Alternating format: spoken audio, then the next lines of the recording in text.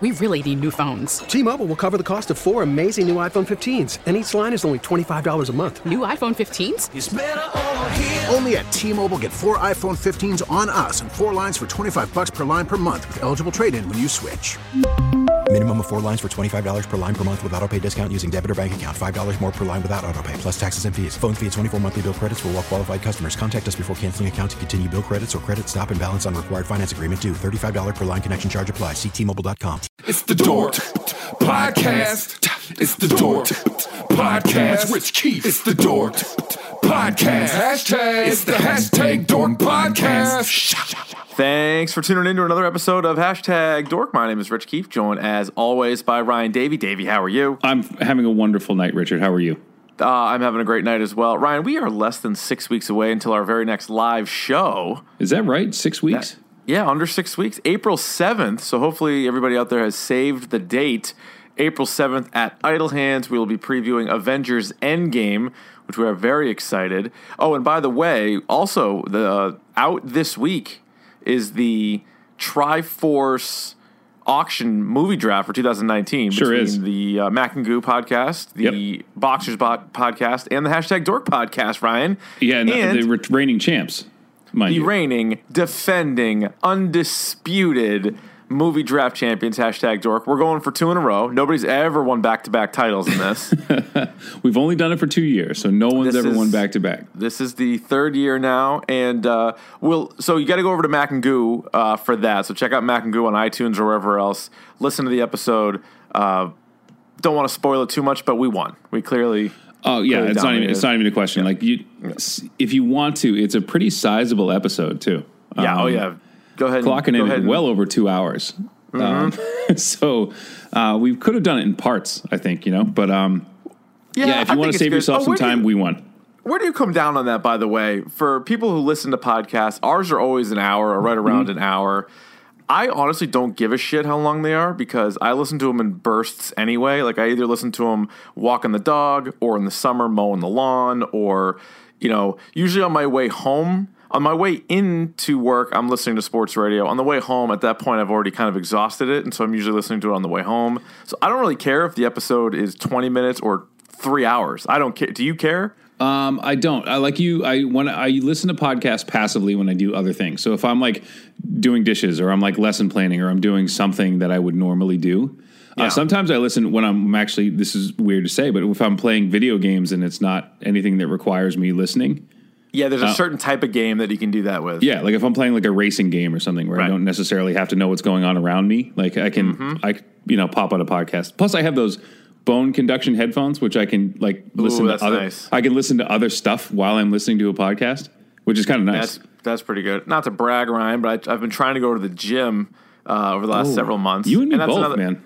That's another time where I'll pop it on, and I'll just be walking around aimlessly. And there were times, you and I would throw on some Pantera, some Tool, some Marilyn Manson or Insane Clown Posse if you're you. Right. And now look at us. Now I'm listening to Mac and Goo while listening I'm on the to a podcast. Like a real schlep. I'll tell you that much. All right, Ryan, what do you say we get to the news? Hit it. This week in Dork. First of all, congratulations on a very successful Oscars viewing party on your Twitch stream. Oh, thank you very much. We were holding steady around 20 people, which I never usually do. Pretty good. It was great, and we had a fun time. It seemed natural. Thank you for coming in for a little bit. Thought I'd jump in. I felt underdressed. You guys really did a nice job. Really it was a black nice tie job. Affair. Yeah. You and your wife just commenting on the Oscars from start to finish. We did the whole thing. Seamless. I'll tell you what, and maybe it helped that you guys were there and I was following along on Twitch all night. But I thought I didn't know how I was going to go without a host. Pretty smooth show. I didn't mind. I didn't miss the host. No, I didn't miss this whole stupid musical act that they would have in the beginning. I didn't miss any of that.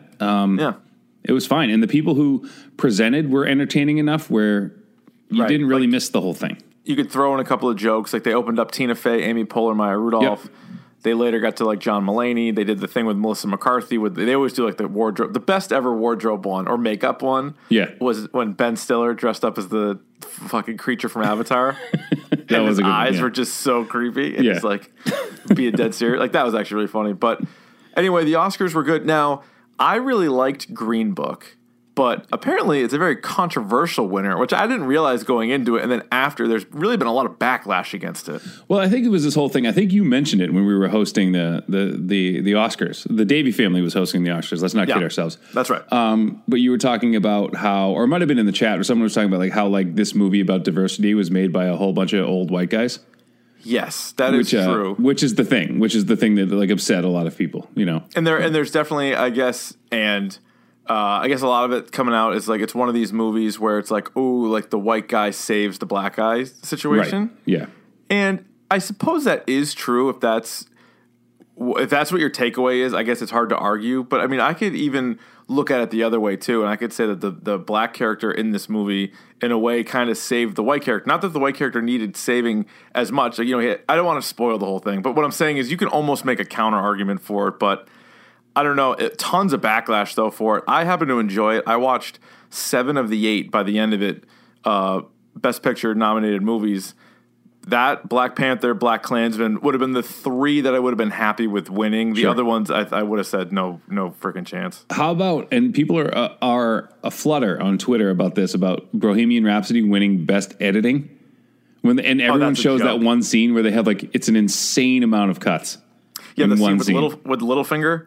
Yeah. That movie was not great, and then the edit, like certainly the editing wasn't, and then. Rami Malek, this is also pretty polarizing because on the one hand, I think he did do a pretty good job, but on the other hand, he lip sank.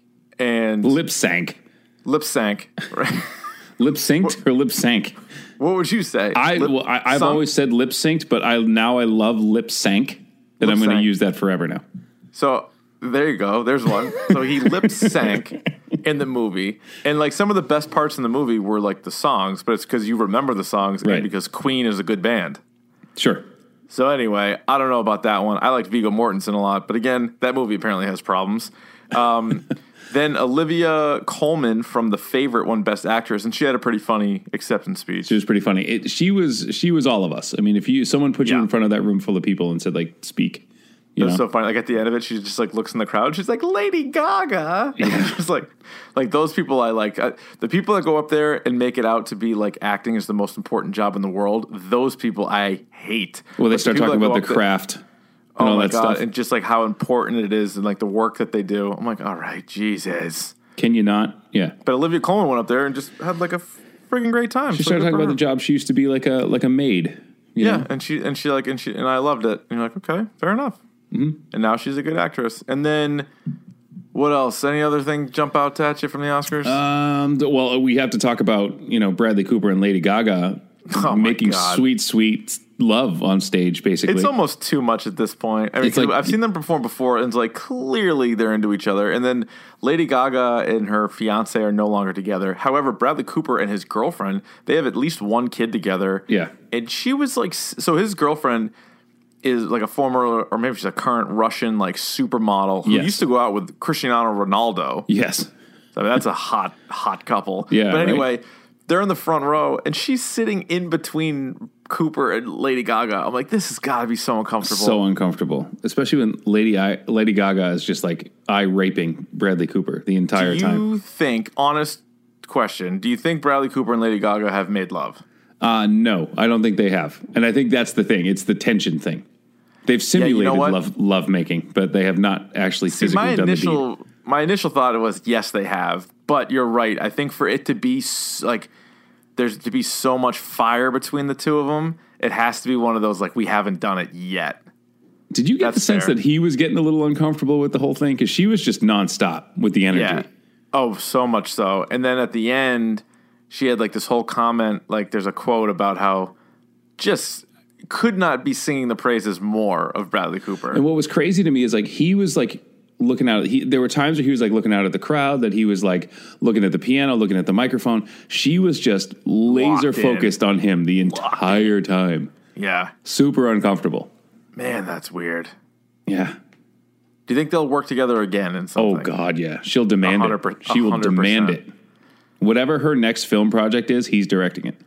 But they, I think, will get together at some point. They have to, right? Just because that's one of those, I mean, a lot of movie stars end up dating the people that they're in movies with. Like Angelina Jolie did that like a bunch of times. Sure did. You know, Billy Bob. Homewrecker. Yeah, it was like but before that it was like Johnny Lee Miller. It was Johnny Lee Miller in Hackers. Then it was Billy Bob Thornton. Then it was Brad Pitt. And then but also there was somebody else in there. Oh, it was Banderas. Was it Antonio Banderas? Angelina Jolie. Was she with Ethan Hawke? Maybe. No, maybe that's just in a movie. But anyway, yeah, you can look into that. There's a few. Ryan, also the same weekend was the Razzies, which we have said multiple times would be a more fun show to watch anyway than the Oscars. The worst picture went to Holmes and Watson. Rightfully so, from what I've heard. Haven't seen it, but yeah. The worst director was also from Holmes and Watson. The worst actor, this is kind of a cop-out. It went to Donald Trump for Death of a Nation and Fahrenheit 11/9. I'm like, that's kind of lame. Like, that doesn't really count, guys. If it's a documentary that's like news footage, like that doesn't really count. John C. Reilly won Worst Supporting Actor, and then of course Melissa McCarthy won Worst Actress for both The Happy Time Murders and Life of the Party. How do you feel about that? I feel like Life of the Party. Actually, you know what? At first I was like, oh, Life of the Party must have sucked. I actually saw Life of the Party, and it did suck. I feel like Happy Time Murders, she had a couple of really excellent lines. Maybe. You know how I feel about Happy Time Murders. Maybe. I'll suck your dick for 50 cents. Well, that's a great price. Almost makes me wish I had a dick. And that's worst actress material? Please. Who's voting on this shit? Please. Come on. Ryan, I don't know if you saw this. This is Netflix news. I feel like we have Netflix news every freaking week. The Haunting of Hill House is getting a season 2, but it's going to be called The Haunting of Bly Manor, coming to your Netflix in 2020. Mm-hmm. Any interest in that? I do. I'm interested in this. And what I would love to see, and I hope they do it, I hope they bring one of the people from Hill House to Bly Manor. Yeah, who do you think I want to see? Oh, Thea. Oh, God, do I want to see more Theo. Yeah, I do. Oh, Theo. Yeah, Theo. Oh, I'd like to see Theo for sure. She can go in and talk to this family, whatever, and talk about her experiences and be the link between the two. Yeah, but her husband's the showrunner, so she has to show up somehow. She's got to be in there. Yeah, and then she can touch them, kind of like Rogue does, skin to skin, and then she'll know all their deep dark secrets. Mm-hmm. I like that very much. So, also on Netflix, we know that The Punisher's been canceled. Eminem was very pissed. He had an all caps tweet, which he means to Netflix. So he was obviously quite mad, saying they made a huge mistake canceling The Punisher. And then John Bernthal responded and was like, "You're the man, Em." Yeah, like okay. Yeah, if Eminem tweets about you, you respond, right? If Eminem ever added you, how quickly would you respond? Well, it depends on when I woke up from passing out. Right, and cleaned yourself up from pissing your pants. Yeah. From whatever mess I made. Then I would have to wrap my head around it, and then I would respond, yes, in kind. Ryan, this is a movie that I do not want to see, but I probably will see. That'd be Space Jam 2. Comes out July 16th, 2021. That's a long way ways away from that. But I hate LeBron James with the fury of 1,000 angry people. And so I hope this movie is trash. I think he sucks. I can't stand him, but here we are. Ryan Coogler directing.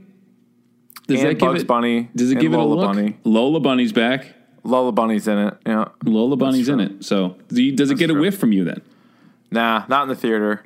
What if it scores over 75? What is the score on Rotten Tomatoes it needs to get for you to see it? 110. 110? You won't. If it's 88%, you won't check it. You won't give it a look. Nope, not in the theater. What if Bill Murray's in it? Not in the theater. I'm not giving my money to LeBron James. So many other people have, right? I know. Please, he doesn't need it, and I'm not. I'm not going to take part in that. I'm one of those people that, and I don't want to. You talk enough sports, so I don't want to get too into this, but I am on the fence with LeBron James. There are some things he does. Wait, hang on. He does some things that are incredibly generous, incredibly philanthropic. He opened that school and gave all those kids bikes and did all that wonderful stuff. Yeah, but look into that. Look into that. How much money he actually put into that. But anyway, okay. But on paper, he does things like that, and then he does the next day does the biggest douchebag thing ever, in a game. He's on an incredible run right now where he's not playing defense. He's not giving a shit at all. And yet every post game, he's talking about how the guys on the team don't Don't quit. understand Yeah, what they it quit. takes. Yeah. And how he's in playoff mode right now, and yet he's not trying. And then he's getting mad, even though this is the team that he decided to go to. Yeah, And it's just a joke. And then I saw he was that talking clip of about someone throwing up a 3-pointer, bricking it, and him just walking back on defense. Yeah. Like in He's just, disgust. annoyed that the guy Yeah. missed. It's like, guess what? You've missed a lot too this year. And right now they're going to miss the playoffs, which is amazing. That's incredible. I love it. And then Now, you know what- Portnoy has been all over this on Barstool too with some of the stuff where post game he's throwing everybody under the bus, saying they're selfish and all this stuff. And then he literally goes home and posts something on Instagram. LeBron does about how he's the first guy to however many points and assists, and you're like, oh my god. Now, the real person who's getting killed in all this is Luke Walton. That guy had a good thing going in L.A., and now he's going to get fired because LeBron doesn't like him. Wants another guy. Yeah. Absolutely. Unbelievable. But anyway, that's sports. Hey, Ryan, did you see that there's a teaser for The Irishman? Yes. Which is a Martin Scorsese film, and it's going to have Robert De Niro, Al Pacino, Joe Pesci, who hasn't been in shit in forever, and Harvey Keitel all in this movie. Are these guys too past their prime? Yes. Unfortunately, you may be right. Scorsese, what was Scorsese's last movie? Did he do Wolf of Wall Street? He did, but was that his last one? Nah, may not have been his last one. Regardless, that movie sucked. I don't care if people think that's a hot take. That movie sucks. No, we've talked about it. I do not care for that with you. Both Pacino and De Niro haven't been in a good movie in 10 years. Neither one of them. Well, have you seen Dirty Grandpa? I have not, but that was intentional. And Pesci, like you said, they pulling Pesci off the shelf just to get people to come see this movie. Pesci's in it. He did a movie called Silence in 2016, which I didn't see. Wolf of Wall Street was 2013, and he did Hugo in 2011. Yeah, so Wolf of Wall Street's his last movie. Yeah, get out of here, dude. You're done. This is old stuff that I just don't care about anymore. If I want to see that movie, I'll watch Goodfellas. You know what I mean? Yeah. Mm-hmm. Or the Casino. Last movie, or Heat. The last movie that Joe Pesci was in, so he was in a movie where he was just the voice, but forget that one. He was in a movie called Love Ranch in 2010.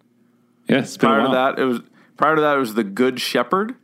Yeah, I saw that. And those that. are the only movies he's been in the 2000s. That was one of those movies, The Good Shepherd. Was that the one with Matt Damon and Angelina Jolie, where he was this head of he started the CIA? Yes. And it was the most boring movie ever.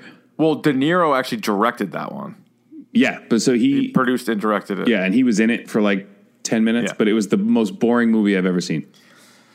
Yeah, he's sneaky, not in very many movies. Matt Damon was in every scene of that movie, and I think he said 5 words the entire movie.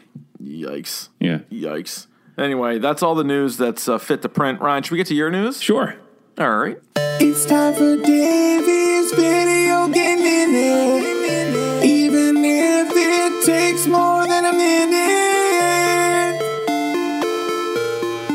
What do you have? So I got two big releases this week that I've kind of been keeping my eye on. One of them is called Metro Exodus. If you've played the Metro movies, the Metro games, they've always intrigued me, but I haven't really jumped on board yet because it seems like a lesser Fallout, and it takes place in Russia. But the things that they're doing now with the crafting system and you can make your own armor, you can make your own guns and all this stuff, and there's zombies involved, which they call the Horde. So yeah, I'm interested in this game. There's a little bit of controversy surrounding it because it was supposed to be on Steam, where most PC games are. They pulled it from Steam and put it on Epic, which is Fortnite and all that stuff. So PC gamers were super pissed about it because Steam is kind of our go-to shop where we go to buy all games. And oh yeah, right. And they put it on Epic, which is doing Fortnite. Now, did you know, Richard, second piece of news. Yes. So put a button on that. I'm interested in that game. It's something it's getting really good reviews, and they're saying that there's a lot of I'm not kidding, Russian Twitter bots or Russian bots who are flooding Metacritic with positive scores for this game. That's bizarre. It does take place in Russia, so that makes sense. Okay. Keepspiracy. Boom. Secondly, did you know this month Fortnite's revenue is down 48%? I wonder why. Yeah. I wonder why. Yikes. So Apex is still crushing it, but that's awesome. The other game I'm looking forward to, if you're looking into like simple arcade games, I love the Trials games. And there's a new Trial. You know, you played the Trials games with the dirt bike? You can jump up on stuff? Yeah, I did play the Trials games. There's Trials Rising just came out this week. All right. Bunch of customization, really cool tracks. Something I'm looking into right now. If you like those games, I think it's Red Links makes those games. Okay. Cool. Yep. So check that out, and we're done. Oh, and new Overwatch character coming out. Oh yeah, we just found it out yesterday. Baptiste, which I just saw as right before we started this. I looked at his kind of skills. Yeah. Very the interesting. Healer, right? Very interesting. So he's a healer, but also he's like a DPS healer. So it's think of like Soldier, but more of a healer, which is awesome. So he has like a like Ana has the grenades that like yes. Yeah, so he has a grenade launcher on his gun that shoots like health grenades. Oh, okay. He also has an ability where he can, a Winston. It's like a Winston shield, but it's an invulnerability shield, and it's like super tight, so you can like put like 3 people in it and they can't get hurt. Which is awesome. That's pretty sweet. I'm gonna have to get back into that. Yeah, and his ultimate is he puts up like a wall, like think of like a Reinhardt shield. Yeah, but you can shoot through it, and whatever you shoot through that, be it healing or damage, gets amplified. Oh, so if you shoot through the wall, like your bullets like are amplified. Wow. So it's a very versatile character. He seems kind of unfair early on. Seems kind of unfair, but the purpose of this is they're trying to break the meta. They're trying to break what professional teams have been doing for like the longest time, and it's the games as you know the games become like pretty boring. Well, yeah, you start to get certain formulas that are like, all right, that's and the formula that's been working is 3 supports, 3 tanks, and that's the thing that like most pro teams have been running with. So you have like a Lucio, a Moira, and whoever, like Ana, probably. And then you have Winston, Diva, Reinhardt, and that's like what every team runs. Jesus. So it's a little heavy. It's real heavy, but they're trying to get more mid range, like kind of like versatile flex characters in the game. So Baptiste is their answer to that. And that was way longer than I tried to keep it under a minute, and you just sucked me back in. Listen, it doesn't matter. That's why you make the big bucks. It's right. That's exactly right. Yeah. Ryan, let me ask you this: are you ready for the topic du jour? I'm so upset with you right now. I can't even think straight. What do you want to do now? What is this? It's just the topic of the day. Oh, all right. It's just a funny way of saying it, but it's the topic of the day. And today, True Detective Season 3 just came to an end this past Sunday. It was on HBO. It was 8 episodes, all about an hour long. The last one, maybe about an hour 20 or so. Like we do with all movies and TV shows, we'll go spoiler-free to begin, and we'll go full spoilers. So spoiler-free. Here's just a quick little plot for you if you haven't dove in yet. The story takes place in the Ozarks over 3 separate time periods. In 1980, partner detectives Wayne Hayes, played by Mahershala Ali, now 2-time Oscar winner, and Roland West, played by Stephen Dorff, investigate a macabre crime. Macabre. Involving 2 missing children. In 1990, Hayes and West are subpoenaed after a major break in the case, and then in 2015, a retired Hayes is asked by a true crime documentary producer to look back at the unsolved case. So unlike season 1, where they go back and forth between 2 times, they have 3 different times for this one. Mm-hmm. But before we unpack all of that, Ryan, let me ask you: did you like it? Oh yes, I did. I did as well. Oh yes, I did. I really liked it. Now, did you love it? I did. I loved it. Oh, see, I think you like it more than I do then. Yeah, I loved it. Okay. And for reasons we will tell, or shall be foretold. Yes. What stood out to you the most about it? Because there's one very specific thing that stood out for me. What stood out for me and what was kind of the beauty of the first season was that they wove kind of 2 stories together. But it was done mostly through like your straight flashbacks. You had, Matthew McConaughey's character telling a story to police officers. And then as he's telling the story, it would cut back to that. You know what I mean? So it was very straightforward. What I loved about this, and you know me, master storyteller, God loves a story. I love stories. How it weaved, it was like a 3-man weave. Like it was like weaving stories in and out of each other through like kind of this broken mind of, that's not a spoiler, but of Wayne Purple Hayes, who in his old age has dementia. So it's weaving these stories in and out, which I thought it was done seamlessly, which was real awesome. Seamless. And it was, but 80 and 90, there's a clear difference. There's like a haircut difference, and they do a great job making them look. That's where the whole 10-year challenge thing, which was super popular, like back with episode 1, that was making the rounds on Twitter. Yeah, that was really easy to tell. So you weren't like, well, wait a minute, he doesn't know this, and you're like, no, that was super easy. And then obviously you jump another 25 years, that's just super easy, obvious. But yeah, what stood out to me was that feeling of season 1, those scenes of McConaughey and Woody Harrelson together, I think to me are still better than, but Mahershala Ali and Stephen Dorff, who was like the most surprising, really strong actor. Yeah, he was great. Ali is great. He was ridiculous. And I think if this exact same story was told with a different actor, it wouldn't have been as good. That's how much he stood out to me. But Stephen Dorff kept right up with him. It was almost like watching McConaughey in the first season where I'm like, I know who McConaughey is. I've seen his movies. I didn't realize he had this in him. Right. I mean, if like Mud was kind of like one of those ones that he did that good of acting in, and obviously Dallas Buyers Club. But that was after, right? Wasn't it Dallas Buyers Club? I think Dallas Buyers was after. Anyway. I could be wrong, but either way, yeah, those two guys were fantastic, and they're essentially in every scene, or at least one of them is in every scene, right? And like you said, both of them are anchored with like ridiculous performances. So McConaughey in the first season, and Woody Harrelson does a great job. Like Stephen Dorff does a great job of being like so just an awesome show. What do you think of the overall story of it? I like, without getting too spoilery, I kind of sniffed out one of the major plot points early on. Okay. And I was still like, okay, I want to see if I'm right. Like it's, like sometimes you like I get like you watch like a horror movie and like I know who the killer is like halfway through the movie. Yeah, sure. And this one I did, but like, and you lose interest. Like this one I didn't. Like I wanted to see if I was right, and I want to see how they played it out. Well, it's so interesting too because the way they bounce around from times, you're trying to say, all right, well, just when you're making progress, like in 2015, you're like, well, wait a minute, like he's still asking questions about something. So then you're like back to 1980, and you're like, well, I know he doesn't know the answer, or does he? Right? Yeah. And like you're kind of like you're twisting yourself around, and there's one overall kind of like point, again, which we'll get to, but then there's a bunch of little side details, right? Like there's a little like, oh, he has a secret about something, or he did this, but it's like trying to get to one thing. So the story was good. The acting was obviously great.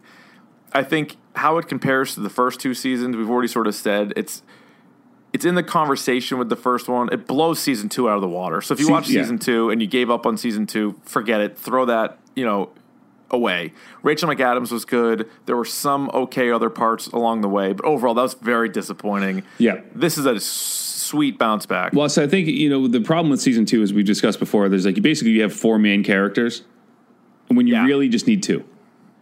Two's it. Two's the sweet spot for the show. Because you had Colin Farrell, you had Rachel McAdams, you had Vince Vaughn, and you had Tim Riggins.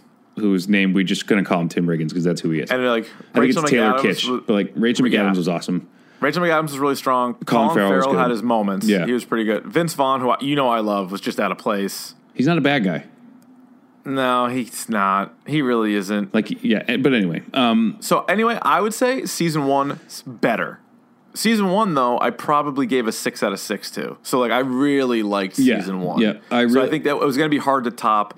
But as I was watching, I'm like, oh, man, this thing's got a chance. It's in there.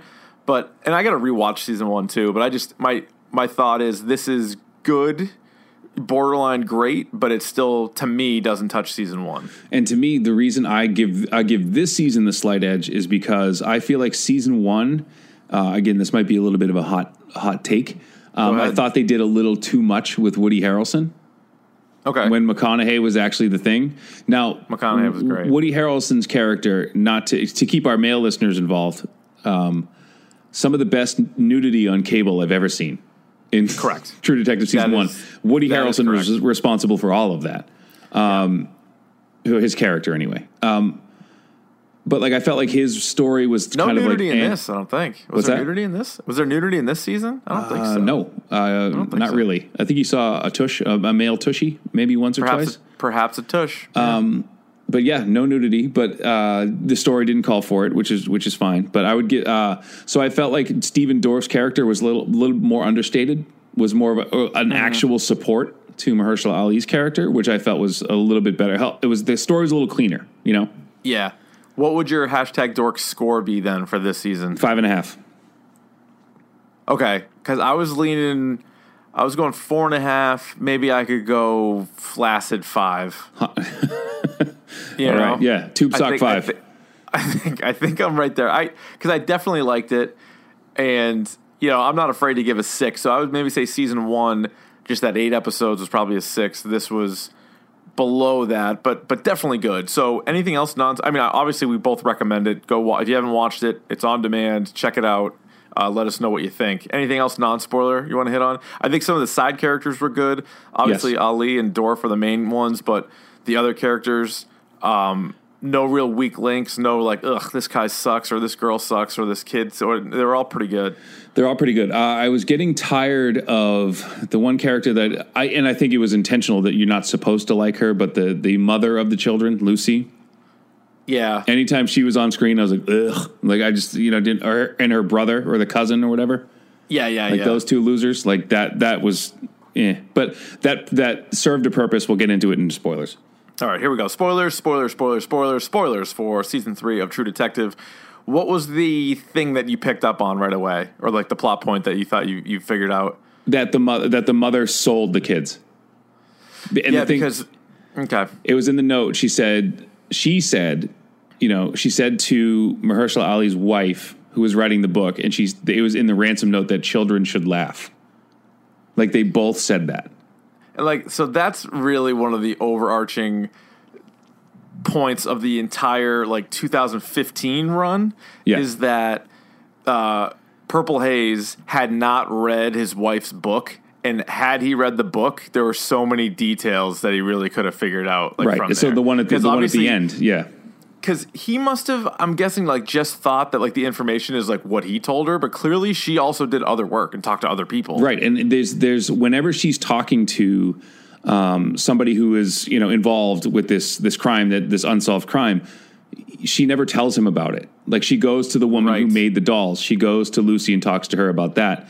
And it's so funny that these two people are they're working, and they make this point of saying in the last episode that our whole relationship is this case, because they met when he was working this case. Exactly. And she was getting involved. She was a teacher of one of the kids, the brother. So this whole, but they never talked about it. You know what I mean? They existed around it, but they never talked about it. She wrote this best-selling book, and he never read it. And there was information in there that had he read it, he would have come to that conclusion a lot sooner. Right.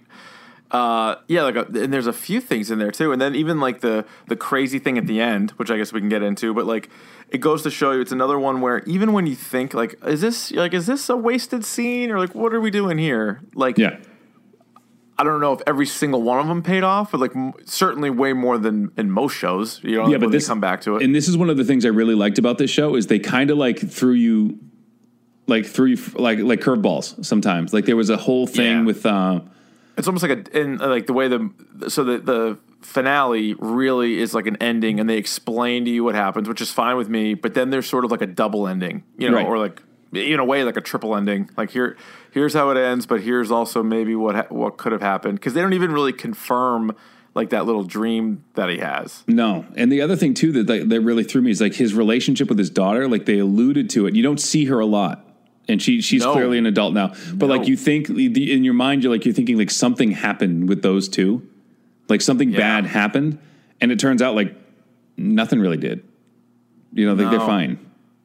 Unless I missed that. No, I know. And the relationship, the two most important relationships I would say in the whole show are Wayne Hayes with Roland and Wayne Hayes with Amelia. Those. That is the whole thing. And the one with Amelia, what an odd relationship. And it was kind of hard to figure out where they were too, because I feel just when you were getting a sense of what they were like together in 1990, they jump back to 80, and then she's obviously dead in 2015, and then you go back to 80, and you're well, wait a minute, are they together? Did they divorce? What was going on there? But then there was that one shot where he was working as the campus security guard, and she was teaching at the university. Oh yeah, that's right. There was yeah, like so that one whatever year that was. in That was between. a It was like an random in other between year. shot, and it was only one Yeah. shot. So like That you're was like, weird. okay, that ties that up. They were fine. You know, That was weird, but that was also so messed up because he's obviously kind of blaming.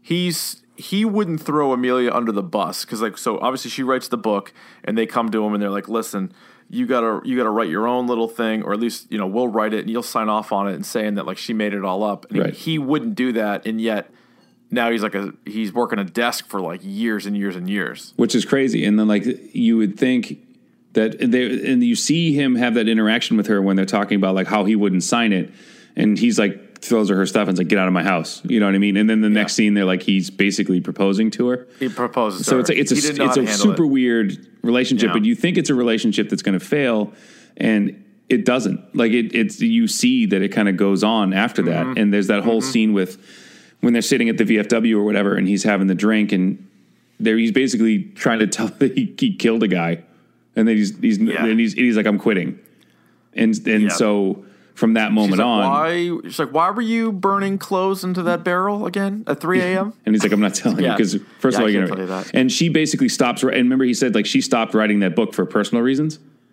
Right. and it all had to do with the Hoyt guy being telling him and telling her to stop. Yeah, that's right. And what about the reveal of Edward Hoyt being Michael Rooker? I knew as soon as I heard him on the on the phone. I knew exactly That's who true. it was. Yeah, that's true. He could hear the voice. And He then has that then voice, You eventually yeah. see him later on. No, that's true. The relationship between Hayes and Roland obviously is, I think, just the best and really well done. But also, Roland brings him back 10 years later to bring him back on the same case. And then it's really messed up when they get reunited in 2015. They hadn't spoke, right, in 25 years. Yep. And then they had, and then it was just I don't know.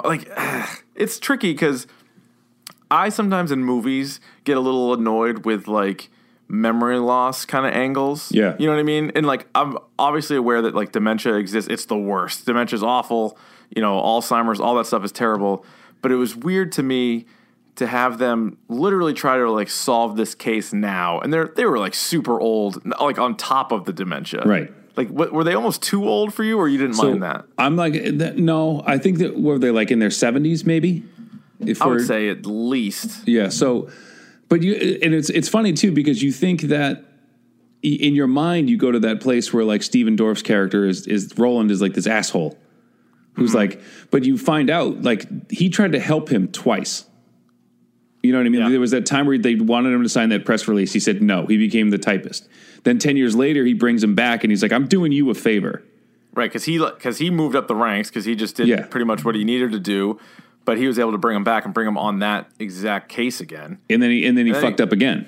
So he's like, but then he helps him again, and then he's moving in with the guy at the end.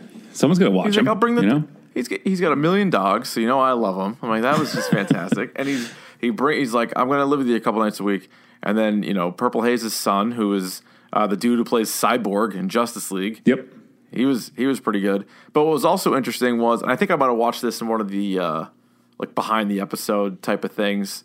At the very end they have the director or the producer talking about it, and one of them was kind of proving out, and I kind of suspected this, but I wasn't 100% sure, that the reason why I just keep calling him a different name every time. The reason why Wayne Hayes decided to do the true crime documentary thing was probably one, to see what they knew, yes. But on the other hand, also specifically though what they knew about him, because he had gotten away with that murder for decades. Yes. Right. And he wanted, don't you think that was also what it was? Was all right, well, you guys also have additional information, but is any of that on me? Right. And clearly it wasn't. They didn't know. They didn't know, which is good. That one. He got away with that. Got away with that one. Both of them did. They both got away with a kill there. But it was crazy. There was a different twist on it too. And I had just seen Abducted in Plain Sight, and I had just watched some other documentary. And then so as I'm watching True Detective, I'm like, oh my God, again with the child molesters. Here we go again. And so this is a little bit of a twist on it as you find out that the Hoyts, and you knew the Hoyts were super shady, every time they were mentioned and brought up in the way the town is. But you find out that the Hoyt had a husband and a daughter that got into a crash, And then so she just loses her mind, and they even say like sad, like the guy with the one eye. It's like she was sad, but like sadder than you would be, right? And so she spots the kid and is like, I basically want like a new daughter. So as far as we know, none of them were molested, but it didn't seem like that's what it was. Like they just would kidnap them, and then perverts would go to the farm. That's what I thought. Yeah, and that's what I really liked about it, and my wife and I were talking about it. Like, if they went down like the pedophile ring thing, like it would have almost been too easy. And they even bring in McConaughey and Harrelson. They bring up that story to kind of fake you out. So, by the way, that is what I'm looking for. If it's a shared universe, you don't have to be so over the top aggressive with it. Like, I didn't need McConaughey to swoop in and be like, hey, like, let's solve this crime together. I didn't need that. But if you have a little like newspaper clipping all like shown on a computer of McConaughey and Harrelson talking about what they did from season 1, all in. Love that. So we know that they exist in the same universe. That's perfect. That's all I was looking for the goddamn MCU to do with the Netflix characters. That's it. Just mention them. That's it. Be like, how about that lunatic with the machine guns and the skull on the chest in New York? That's all I needed. One time. And Richard, let me ask you this. So the other thing, the thing I found about the pedophile ring stuff too is like it's a shock for like shock's sake. Like, oh, we're messing with kids. You know what I mean? Like that's gonna put people on edge immediately, no matter if you're a human being. It's the worst thing. It's the worst thing. You go. And so you go. All right, here it is. But that's all we got. What I loved is that at the end of this whole thing, she's fine. Like, that's the shock ending to me. And the whole thing is like, she's fine. Yeah. Like, she got married. She has a daughter. She has a nice house. Like, her husband owns his own company. Like, there's like, she's fine. And like, people so that's definitely helped her, right? You think? I think that's so. Definitely her. I think so. I think because he came to that conclusion though, talking to his like ghost wife, right? Like that's where he got it. But I assume it's also because he had been reading her book. He had also been going through his old notes. He had been talking to the true crime lady. He had been talking to Roland.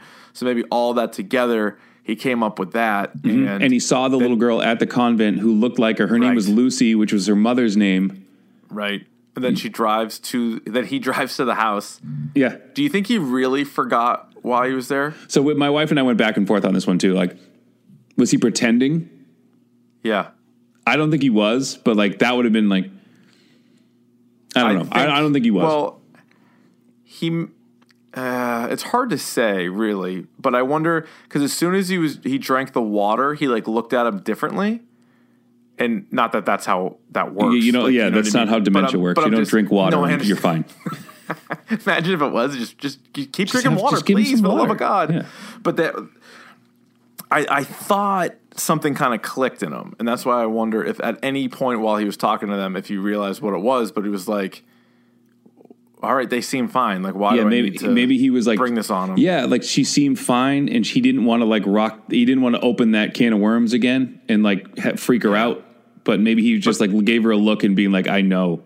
And like there was that scene where he's sitting on the porch with his family drinking tea, which we all want to get to that point in our lives, don't we, Richard? Where we're sitting with our friends and our family having a sweet tea. That's all I want. That's all I want. Actually, I go unsweet tea. You just go straight tea? I know. I'm sweet enough. Oh, you did it. Yeah. I don't need it. No, but the other thing was like what a great callback to the scene in the early episodes where Amelia is talking to the kid at school about the girl, right? Yeah. And who ends up, we think anyway, ends up being the husband and the father now. But she's talking all to him, and she's like, and you're like, all right, well, all right, she's just getting like intel, I guess here. But like, what is this the point of this? Right. And then that ends up having like a real payoff to it. Because like my point before about the finale and then sort of the twist. So like it ends, and basically it's just like revealed. Okay, like how much the biological parents were really involved, how much they knew, who actually killed the boy, which we find, it's an accident, but they killed the boy, and then where the girl had been staying. So you get that whole reveal, and you're like, oh, okay. But even then, when I got that one, I was like, that's a little too clean for me. No, it is. And you're like, well, wait a minute. Like, I know there's like 20 minutes left. Yeah.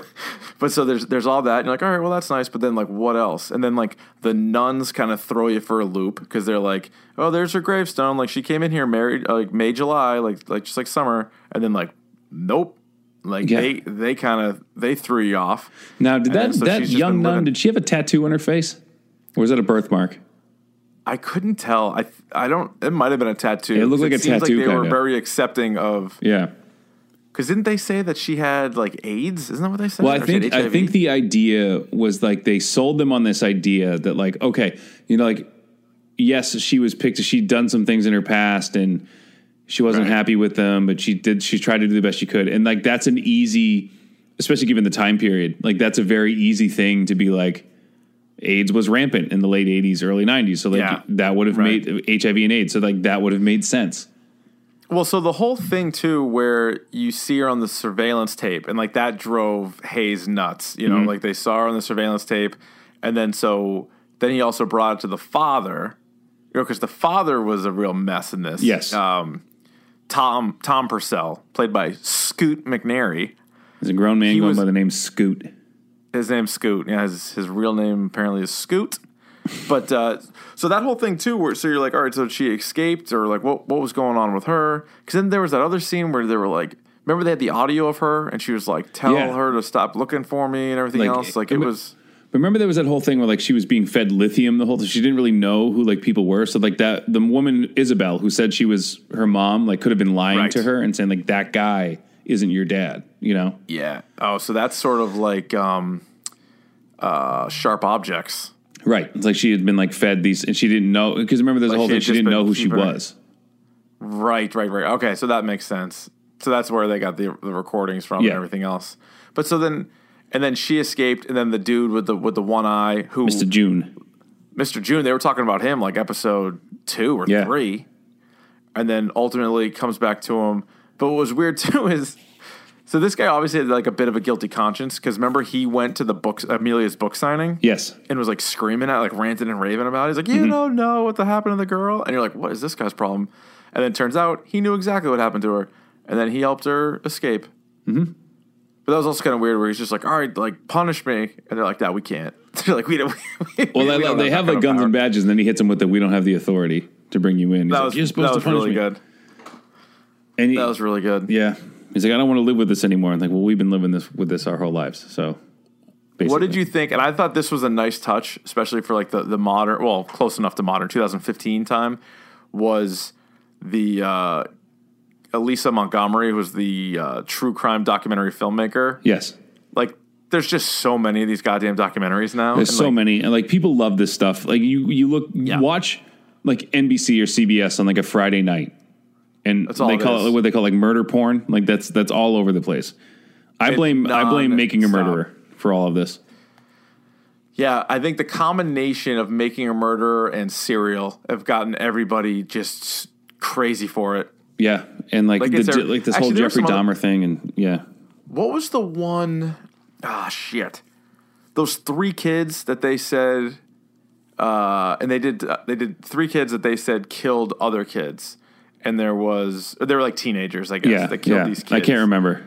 They thought that they did. And then they did documentaries like 3 separate years. Oh, my God. It's going to drive me nuts. What was the name of it? Slender Man. But anyway. Yep. You pinpointed it. It was Slender Man. Anything else? Anything from the other characters stand out to you? I thought the son did a good job, like for that character. Again, Ray Fisher, who plays Cyborg. He was really good. The one character that I thought was involved with it, that they threw me another okie doke, was the DA. I thought the DA would have had something to do with it. You know what I mean? Mm-hmm. The guy who played Harris James, who was the guy who was the cop who was like planning evidence and all, I thought he was really good. Yeah. And they killed his ass. They did. Oh, this is it. The Paradise Lost was the name of the series. Okay. I don't know if you saw that, but those were crazy. No, I knew of it though. Anyway, so that was nuts. Let's see. What else? Was there any other twists in there? No, I think mainly like, because at one point before they reveal it, they suggest that Hayes has a secret. And you're like, all right, well, what is this? And like, how long has he kept this secret? And then it ultimately is the guy that he murdered, and so Roland was there for that, so he was on board. Yeah, because they kept mentioning like what you know what we did, and you're like you're waiting to see like what they did, you know.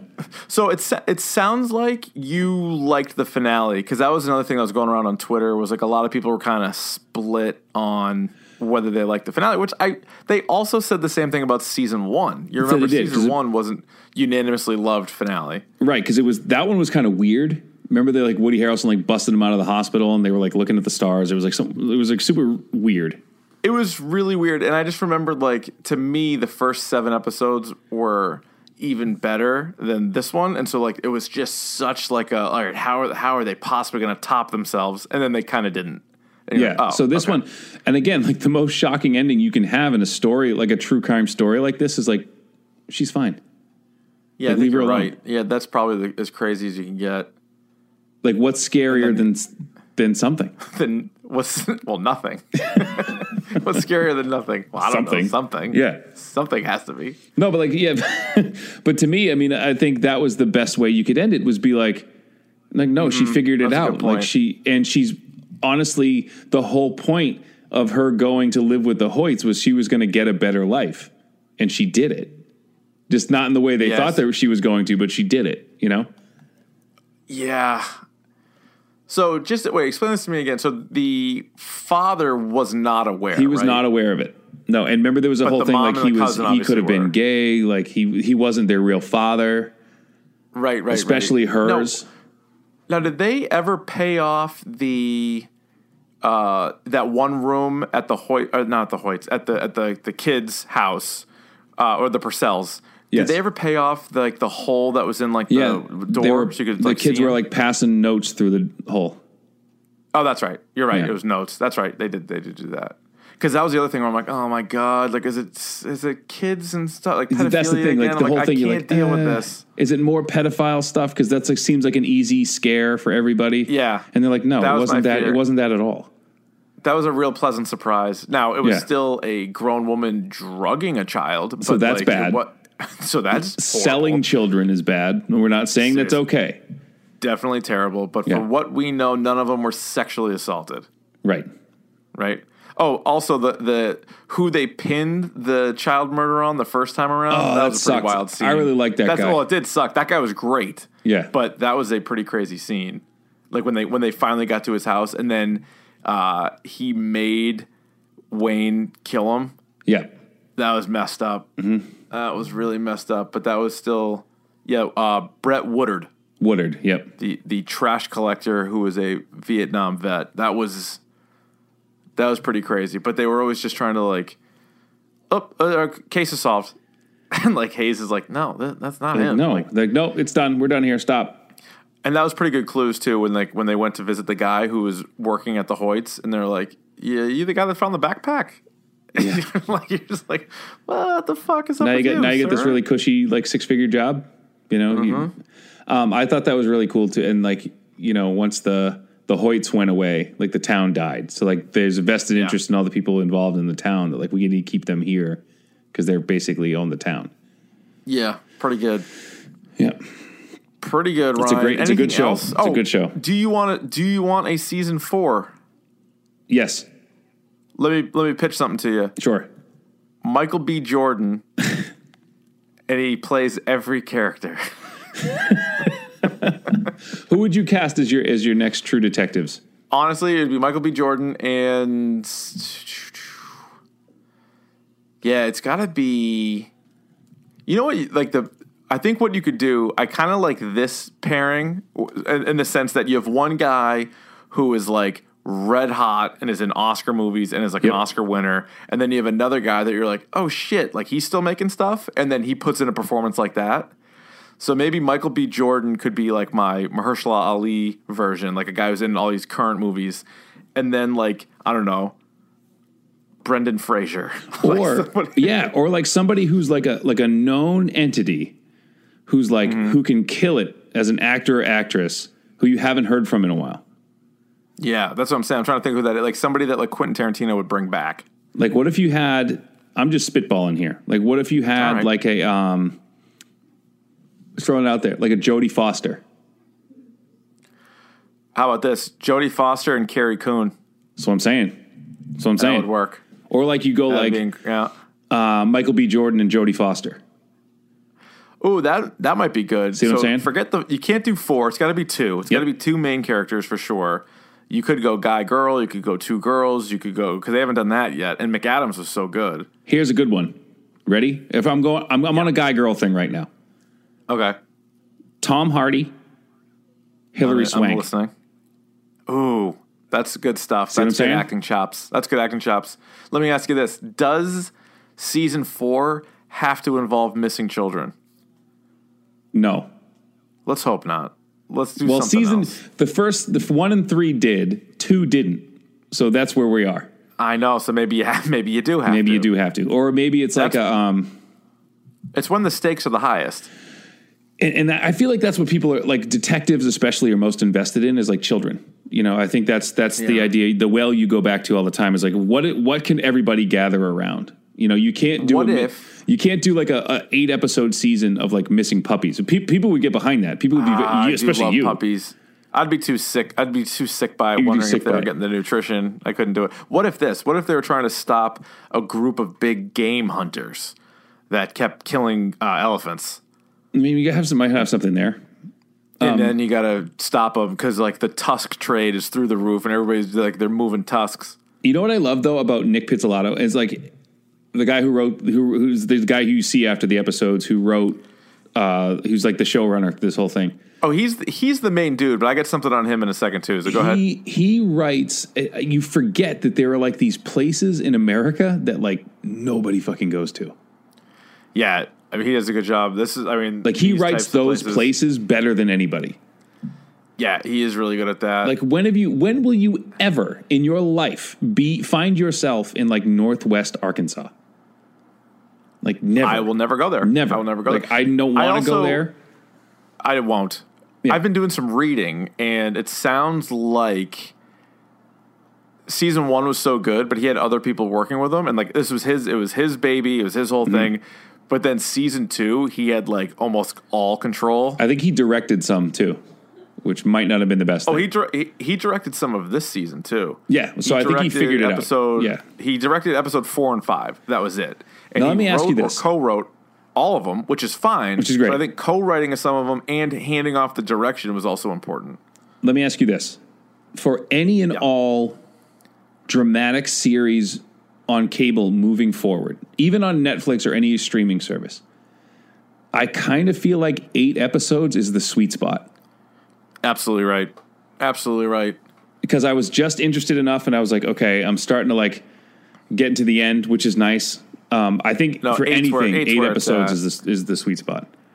And hard to bail on 8 episodes. Exactly. You know, like if you're 4 in, like, because, you know, I want to see how things are going to end. I'm curious like a cat, Ryan. So that's why we call you Whiskers. That's right. They have for years because I want to see how these things are going to end. So we certainly want a season 4. You guys can hit us up on Twitter at Dork Podcast or email us dorkpodcast@gmail.com. Let us know what you thought about this season. Davey gives it a 5.5. I give it a 5, a soft 5. Mm-hmm. Let us know what score you give it. Also, let us know what your perfect season 4 pairing would be. I think maybe Carrie Coon, Michael B. Jordan might be my duo. I don't think you could handle that. I don't think I could either. I don't think that'd be tough. You know, we haven't heard from him about the show. Who's that? What about like Denzel? Denzel would be great. Mm-hmm. I'm trying to think of people who are mega stars who we just like haven't heard from in a while. Tom Hanks. I don't think this is a Tom Hanks thing. Joe Pesci. Harvey Keitel. What about Robert De Niro and Al Pacino? Directed by Martin Scorsese. You in on that? Remember The Godfather? You remember The Godfather? Huh? I sure do. You know? Could you get Bobby Duvall? What's he doing? What do you think? I don't know. How about this? I'm going to blow your mind. Yeah. All right, I'm sitting down. Scott Conn, James Conn. Boom. Yeah, not bad. Little father son. You have James Conn, this prolific actor, and his little leprechaun son, Scott. How about Alec Baldwin, Billy Baldwin, everyone but Steven. Stephen Baldwin. Nope, we don't want Steven. No, all right. Yeah. No Stephen Baldwin. Oh, that's probably it. All right, Ryan. Let's do it. Let's go to the pick of the pod.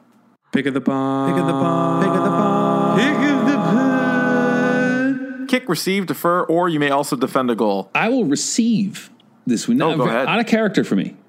This is the easiest pick of the pod I've ever had. I'm so much so that I'm going to throw in a supplemental one. If you haven't read, you're not a reader. If you haven't read Nick Pizzolatto's Galveston, which is a book, a novel he wrote.